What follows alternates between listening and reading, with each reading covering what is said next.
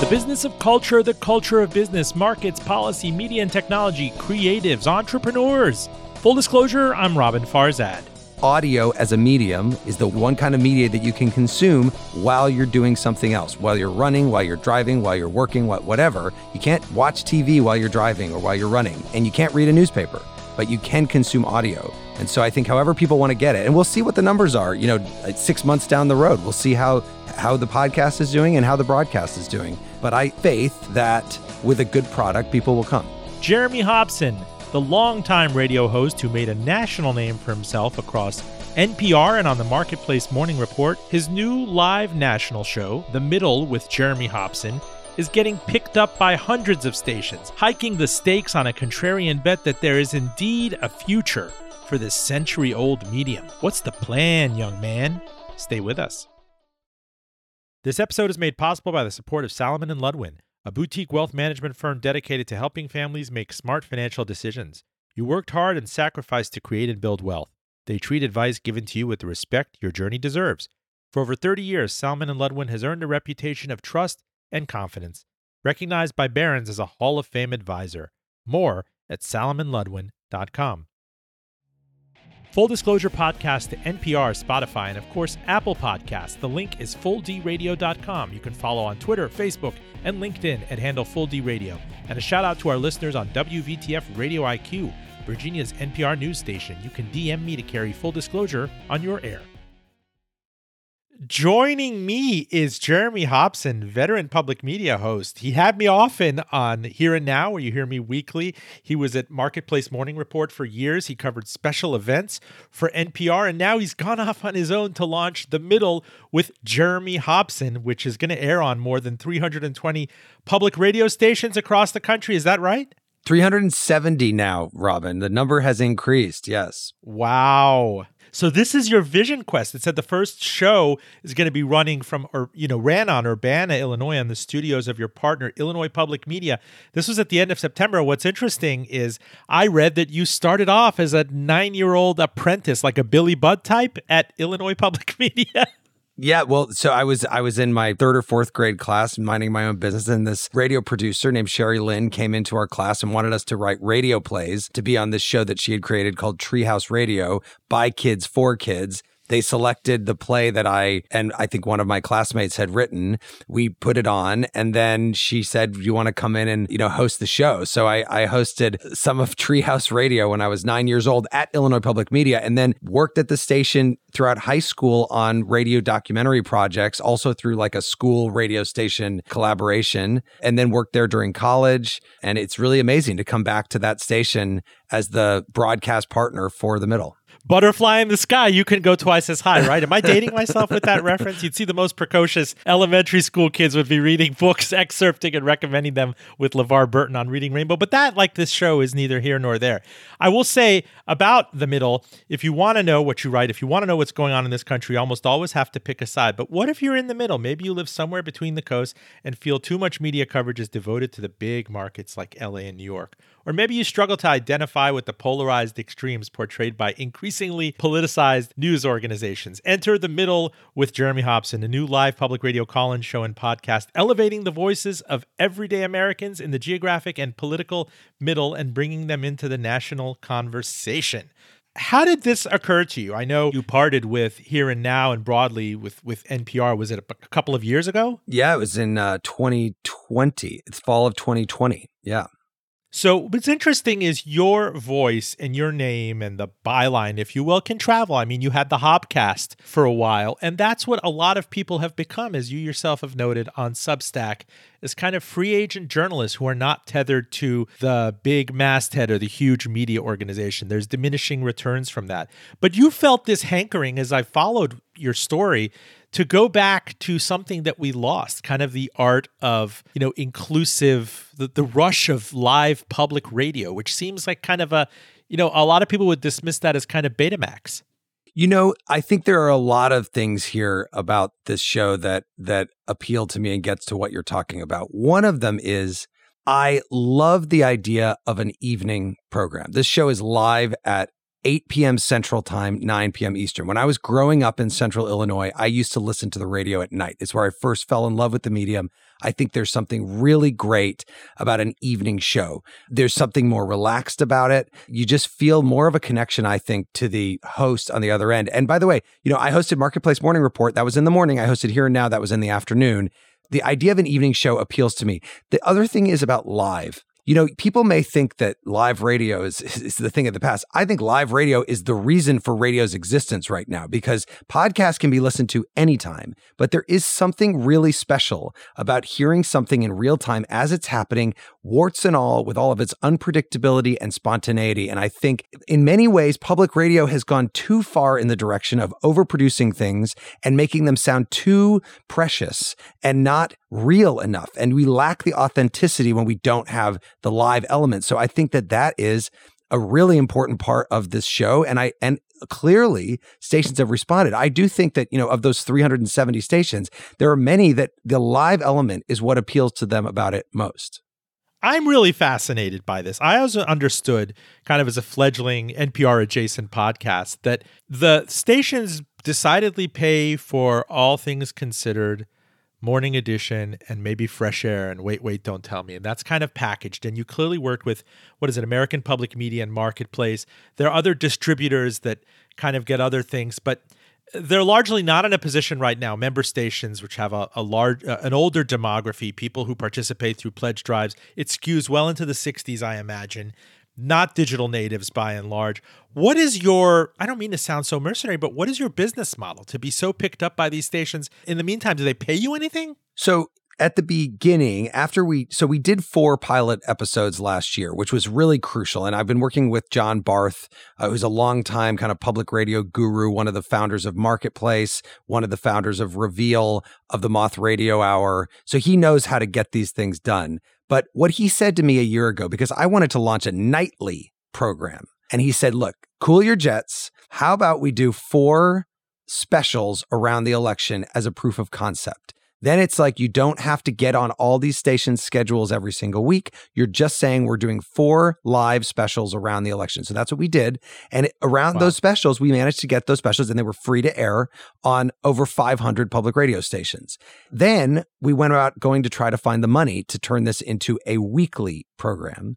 And in all the conversations we had with funders, with foundations, et cetera, the one that ended up coming back in March, after many months of talking to people and pitching this idea, was iHeartMedia.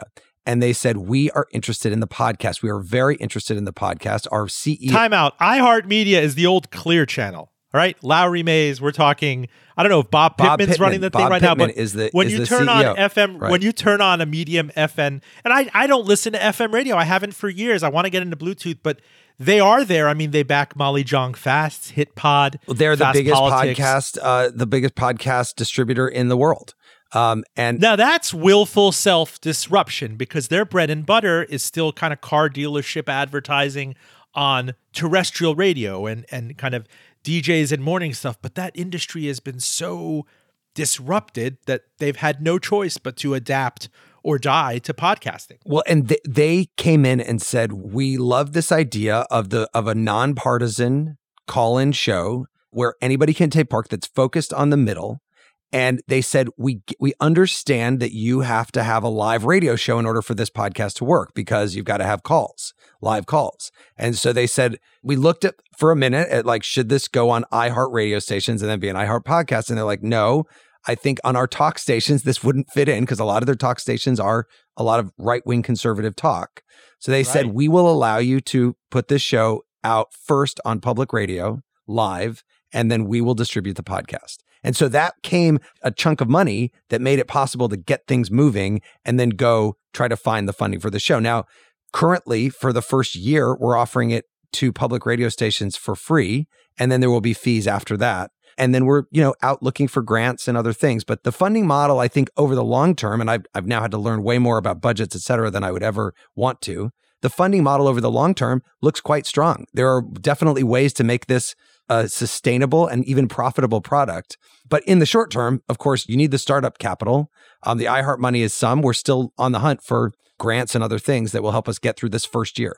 But let me clarify this. Member stations, the one NPR member stations or low power public radio stations are ones that are, again, NPR adjacent.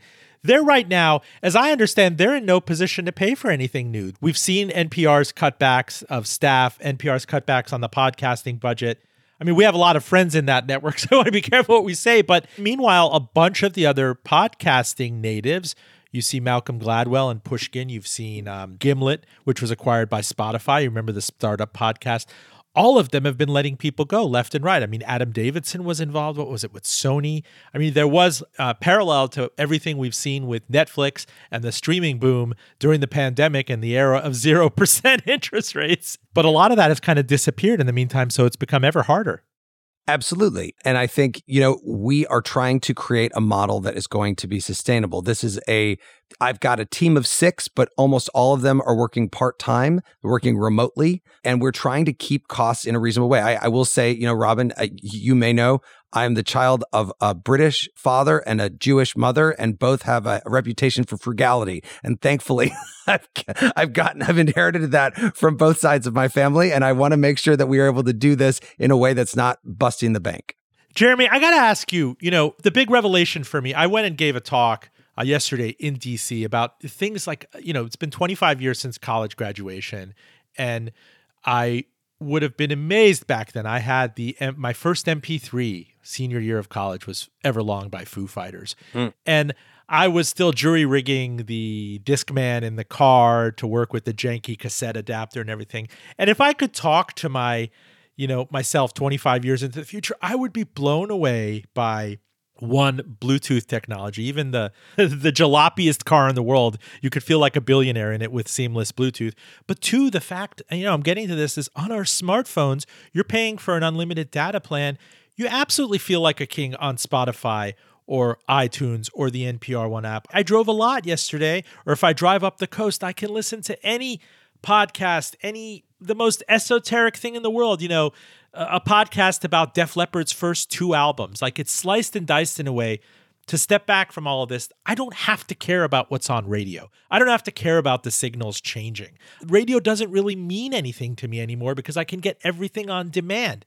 And yet you harbor this nostalgia for live evening call-in radio. There's still something to be said about a really disrupted, declining medium.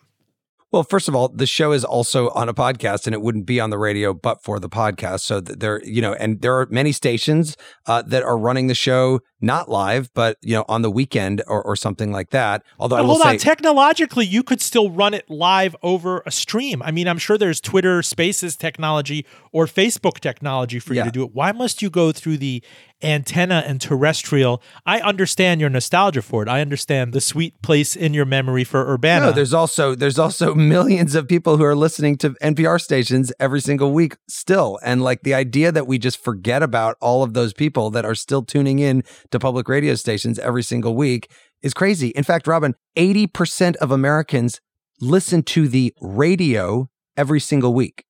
Let's not forget about that. That may be lost in New York and Washington where people have moved fully into podcasts because they're getting on the subway or the metro. But like in most of America, you're still getting in your car. You're not hooking up your iPhone and connecting it and setting up the podcast feed. You're just turning on the radio dial and you're flipping through it. And so I think there are still so many people out there that are getting their information, that are listening to the radio for entertainment, whatever it might be, every single week. But isn't that FM radio? This is where I don't understand. Again, you go to your median Ghanaian cabbie in Washington, D.C., which again is not demonstrative of your target demo in this case.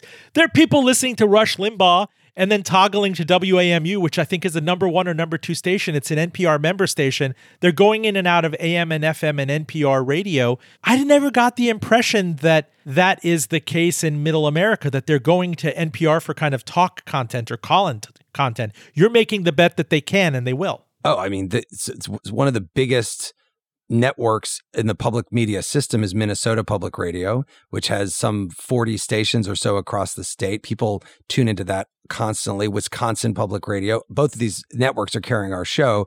Also very, very popular. I think this is one of the things, Robin, is that I think when you live on the coasts, you don't quite understand the way that the rest of the country consumes media and pays attention to politics and all those sorts of things. It's different. It's not the same as it is in Washington, D.C. By the way, you bring up Washington, D.C., WAMU, a great station, one of the most important stations in the entire system of public radio. But if you look at their numbers compared to just about any other major market station in the country, WAMU does better in Washington, D.C. than just about any other public radio station does in its market. It's a very unusual place. Yeah, unusual, yeah. Yes.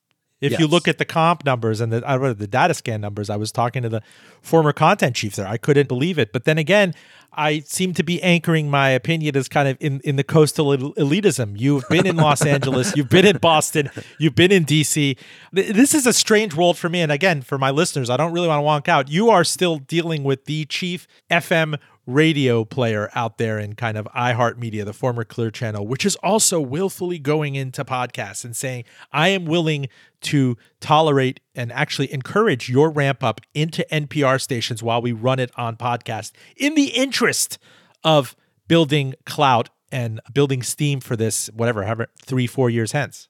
Yeah, I think it's a unique partnership. I hope it works out for everybody involved in it. I think it can. I think if my job in this is to put on a really good product every week that's going to work on the radio, that's going to work on podcasts, that's going to work however people are consuming it.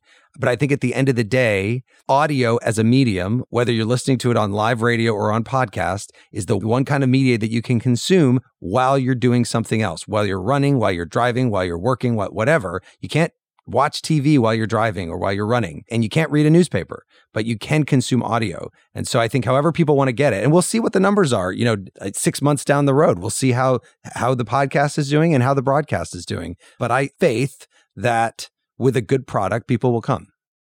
Full disclosure, I'm Robin Farzad. We're joined by Jeremy Hobson. You might recognize his voice from NPR's Here and Now. A longtime marketplace person when I first met you. He's now host and creator of The Middle, which is a program that's airing across, 370 stations on topics that are kind of ignored by the coasts. Too much media coverage, you write, is devoted to big markets like LA and New York. And you are leaning in, as much as I hate that verb, into the middle section of the United States. Interesting time as we've seen the Speaker of the House defenestrated by his kind of base. You talk about it's just the rarity of kind of middle ground media, or a place where we can all meet. I think about, I'm sure you've done it too. You go on C-SPAN on Sunday mornings and they still dedicate a Republican line, a Democratic line, and an independent line. And it seems like a lost art form. Yeah, but yet if you look out, public radio hasn't had a national call-in talk show that takes live calls in years.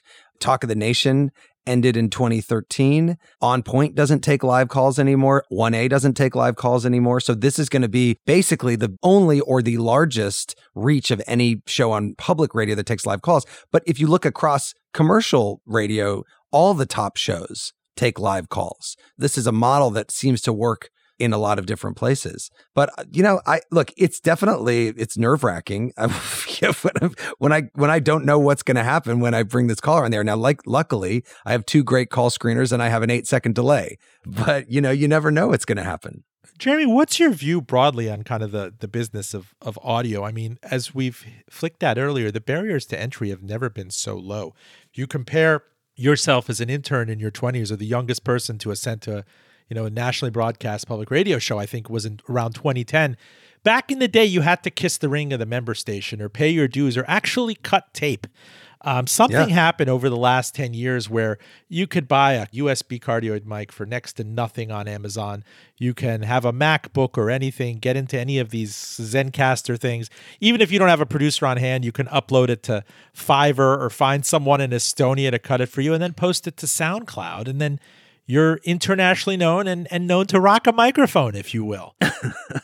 And that, I always imagine, had to be really terrifying to NPR. We saw what happened with the New York Times integrating into audio, bringing out something like The Daily, forcing the hand of All Things Considered, forcing NPR, maybe kicking and screaming to get into on-demand audio in a way that they wouldn't have without competition. And moreover, you and I have witnessed the brain drain, some of the best talents in the public media ecosystem kind of getting beamed out and into for-profit startups. Many of them were willing to double salaries. Yes, and I think that it's great that the barrier to entry is lower. I think it's amazing that so many young people are interested in creating audio medium. But I also think that a lot of the trouble that has occurred in the podcasting space, especially, has been because of overspending and trying to produce a Netflix. And by the way, Netflix has had the same issue. They went and spent a ton of money, and now they're having to pull back because they spent too much on all these projects. You still have to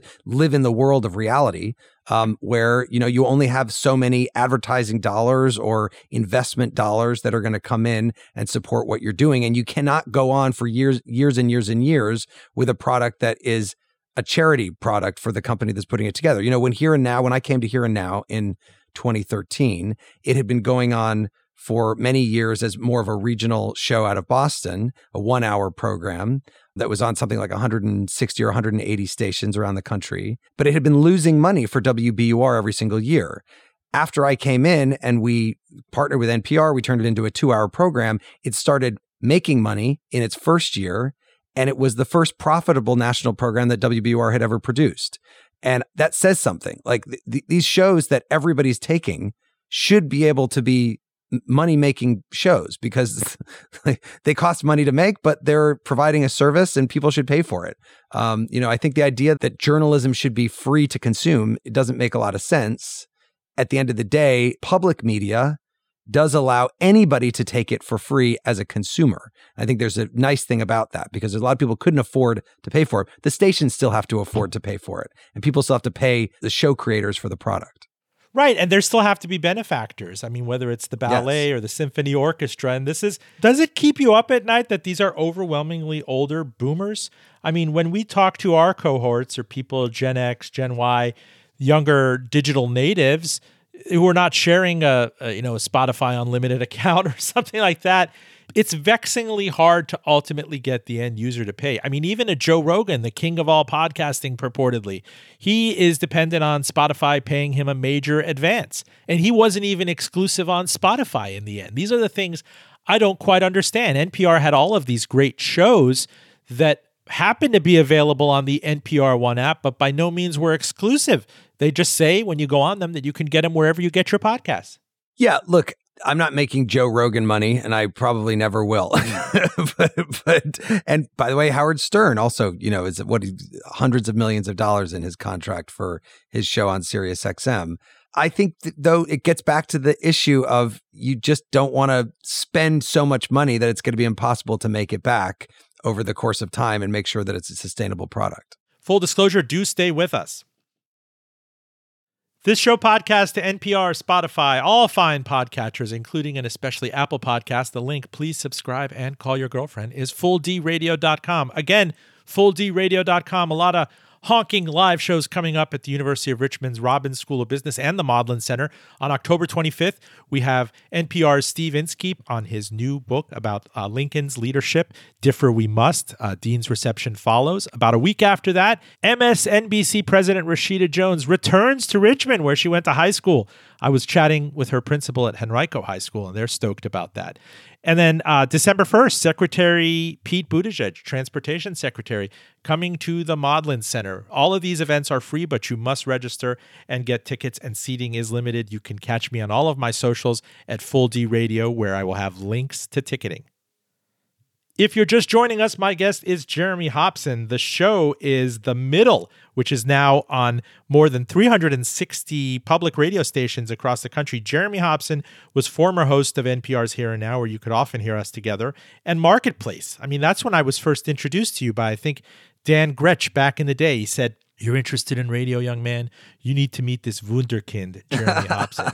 He's got a special passion for this." And we met in the Bloomberg building, where I used to do Bloomberg Radio, which was its own world because you'd cover marketplace type issues, maybe for a more sophisticated investing audience. And it would run in the tri-state area and on other AM stations across the country. But it was by no means a profit center for Bloomberg. It was just, a sprig of parsley, an extra sprig of parsley on their plate. But I heard that he liked that a lot. Mayor Bloomberg, Michael Bloomberg, actually loved listening to the radio.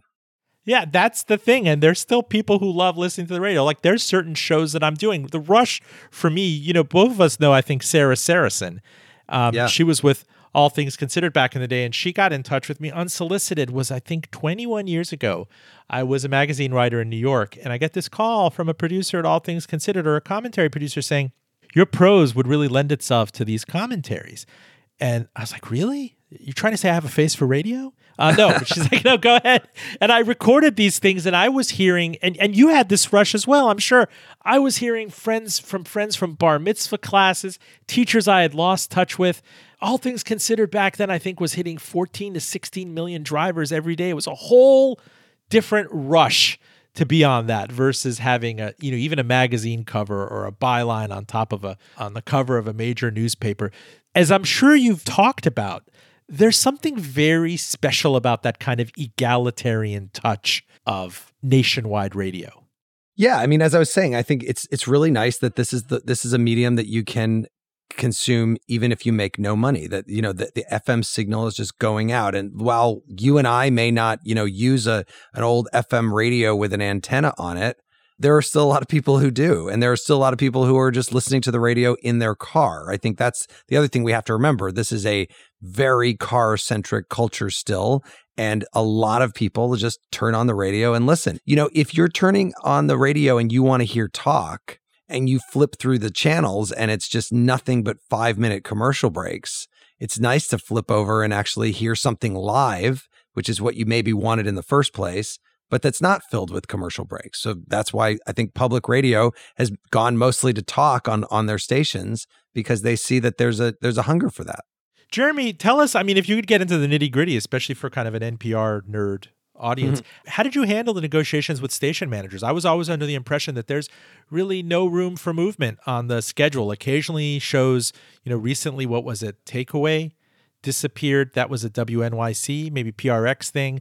Some stations have opted not to run a rerun of Fresh Air in the evenings to pick up your show. I've always gotten the impression that the schedule is the schedule and you can't really do anything about it. And, maybe Car Talk goes away, but there isn't room for movement. And I suddenly read that you get 370 stations to pick you up.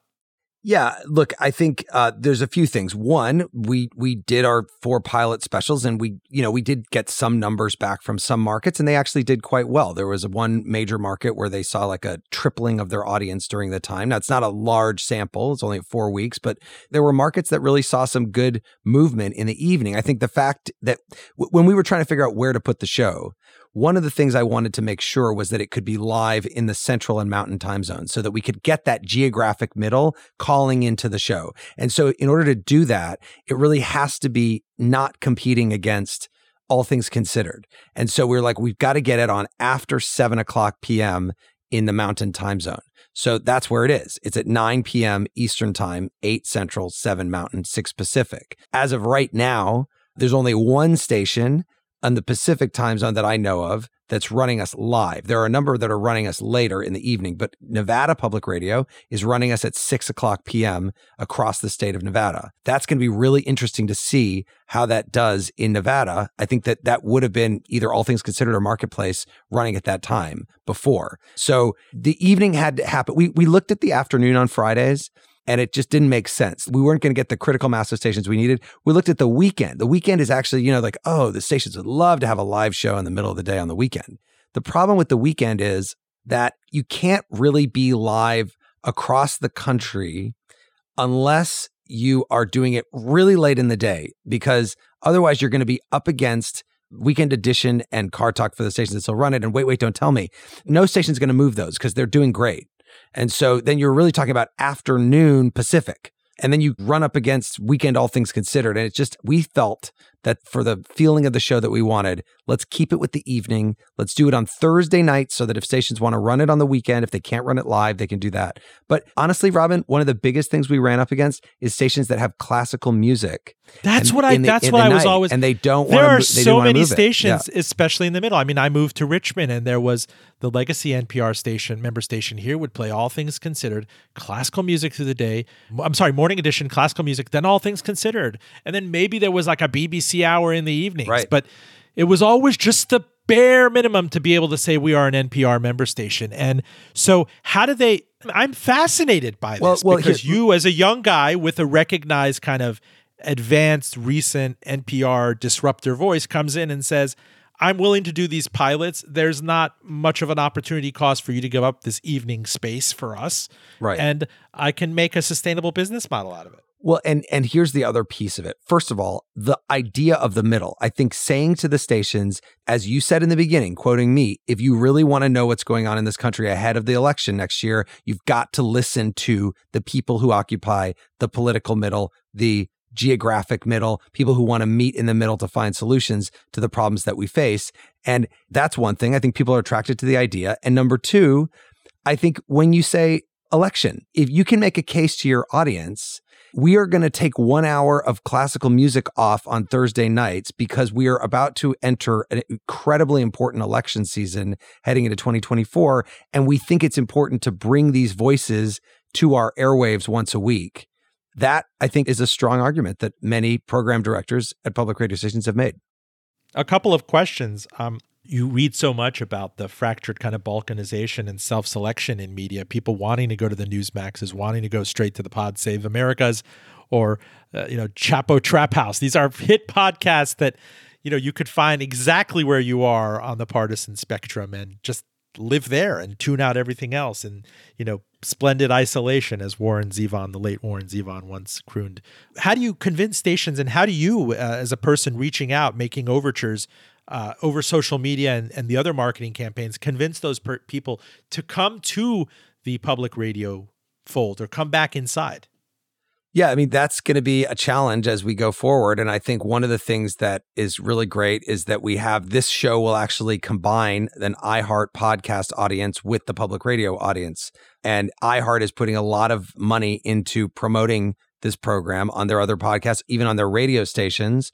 And so hopefully we have a pretty sizable podcast audience that brings in some people that are different than what you would ordinarily get. And then you have the public radio audience. But I also think one of the keys to this show is to be a welcoming place where we say, we're not only going to listen to you if you have one view. We actually want to hear different views. The whole idea of this is a curiosity about what other people think in this country. And so we're welcoming. We want to hear from you. And what we found in our pilot episodes and in our episode last week is that we are hearing from people of different ideology. We have a diversity, not just going after racial diversity and gender diversity, but also ideological diversity, geographic diversity, age diversity, trying to really get a broad cross-section of the American people. And is there a target demo within this? I still see, in legacy linear TV that they're diminishing returns from saying, well, we came in second overall, but number one in the demo, and the numbers are small, but there's still bragging rights among that. I mean, in public radio, in terrestrial radio, in this day and age, is there a target demographic? I am not at the point yet, thankfully, where I'm actually thinking about that kind of thing.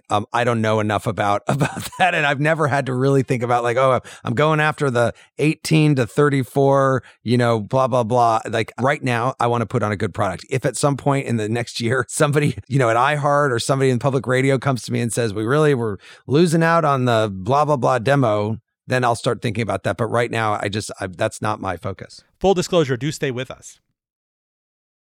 This show podcast to NPR, Spotify, all fine podcatchers, including and especially Apple Podcasts. The link, please tell your auntie, call your girlfriend, is fulldradio.com. Again, fulldradio.com. Please subscribe, enthuse, and spread the word. We, of course, have NPR Steve Inskeep coming in for Full Disclosure Live at the University of Richmond's Robbins School of Business, October 25th. Tickets are free, but we ask that you buy his book on Lincoln and a Divided America. Again, NPR Steve Inskeep at the University of Richmond's Robbins School, the evening of October 25th. You can follow it on all my socials at Full D Radio for details. Full disclosure, we're joined by Jeremy Hobson. He's host and creator of the new show, The Middle. You've heard him on the podcast, which was kind of his interim project after he left NPR's Here and Now, where we used to work together. He's a veteran of Marketplace Morning Report. That's where I first heard your voice, and we met in person about 15 years ago. Take me to the topics. No shortage. I mean, you having piloted this and pitched it into another divisive, super polarized election year, where can we find common ground? Because, the left-leaning media also navel gazes a lot about both sidesism. You can follow the New York Times pitch bot as a parody on Twitter, the way Right. the subway system is springing leaks after years of global warming denial. Here's why that can only help Donald Trump.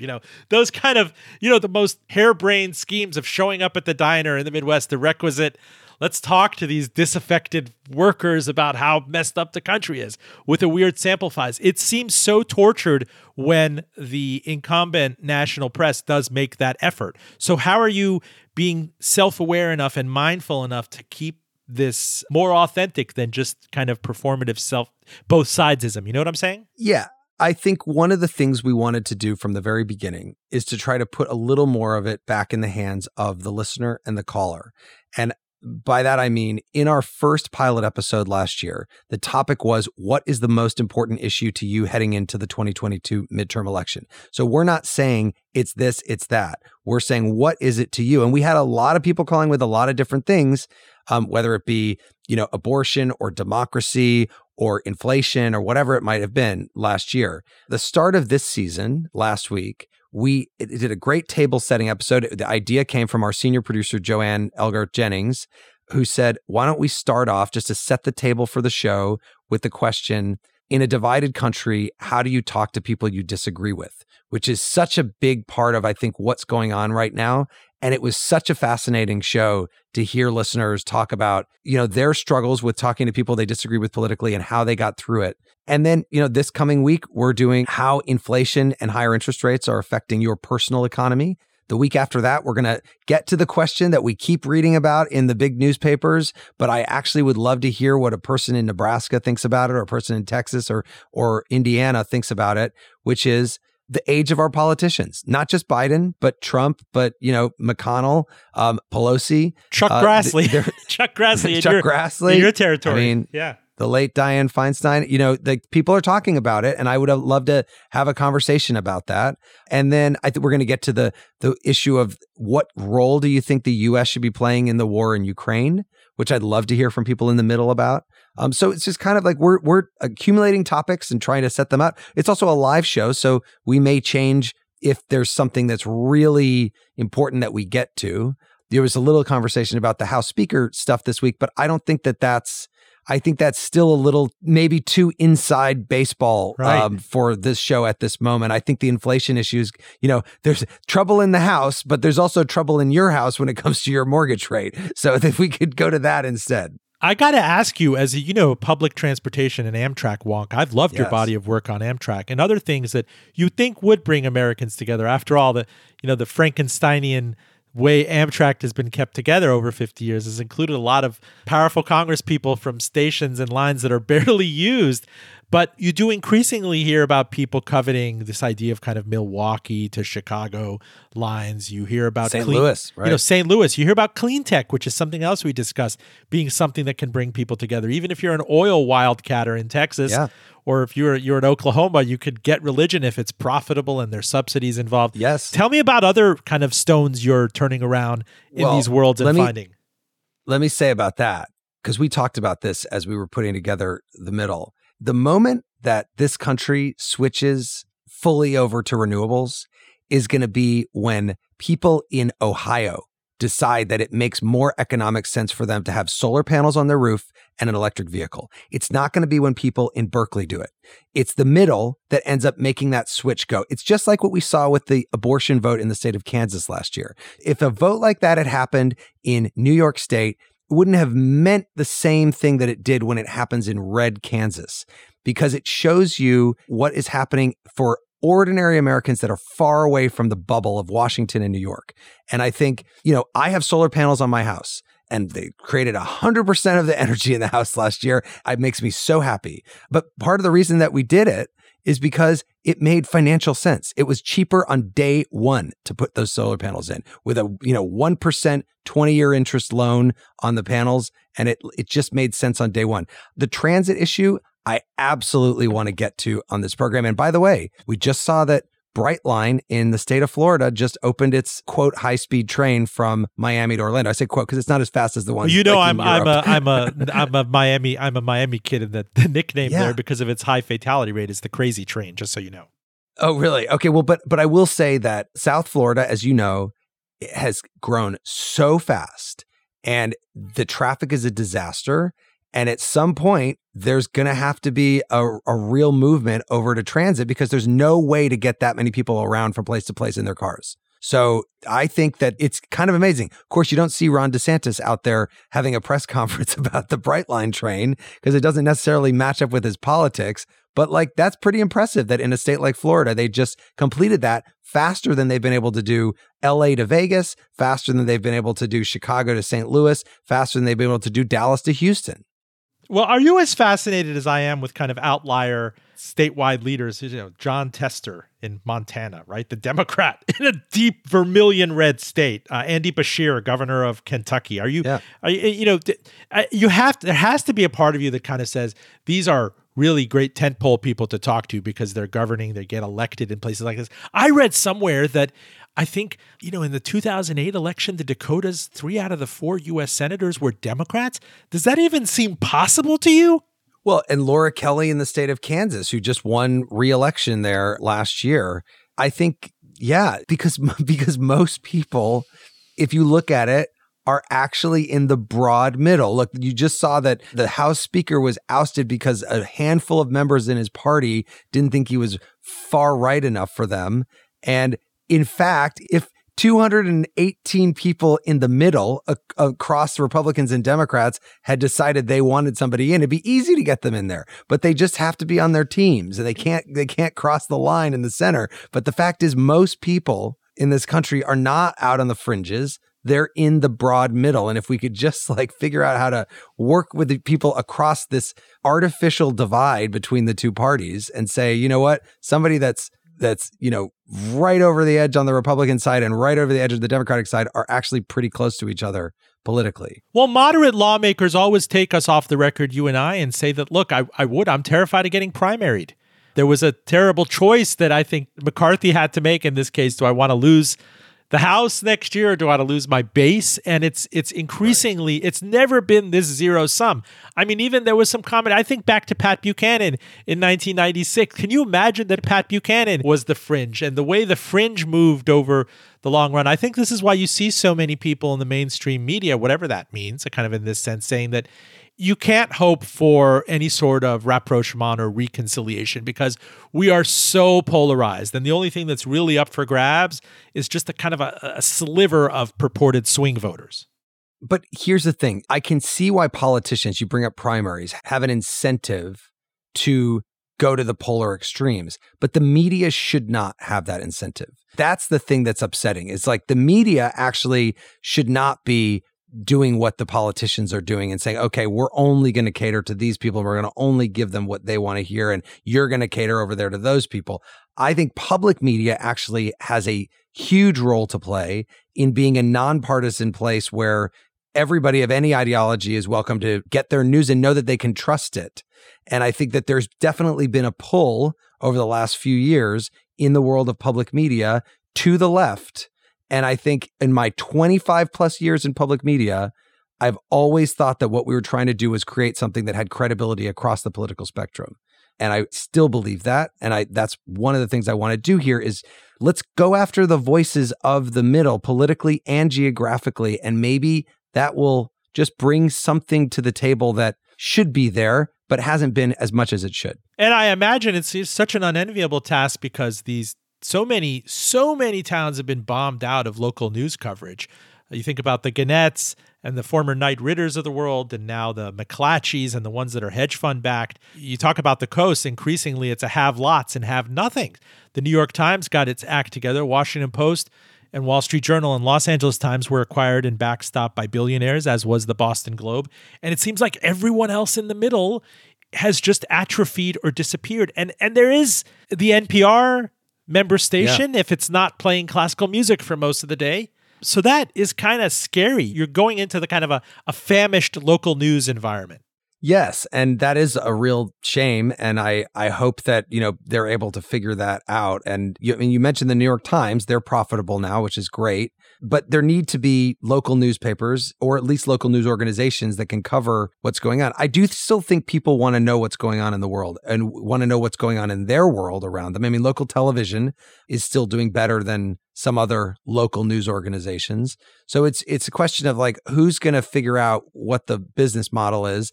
But yeah, the local papers are very important. I was just back in my hometown in Urbana, Illinois. They did a story on me in the local newspaper, launching the Middle from there.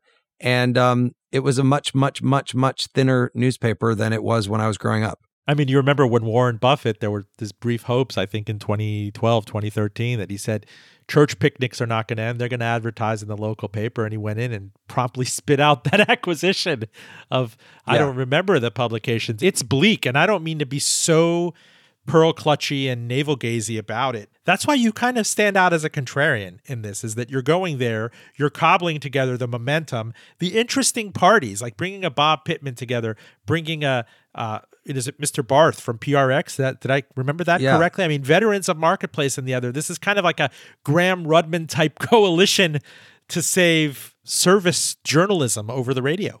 Yeah, look, I mean, I don't want to say what we're doing is like we're going to change the world, but I do think that there is an important place in this country for these voices. And I want to just provide a forum that is, welcoming, that is going to bring voices that are important, but that's also fun to listen to.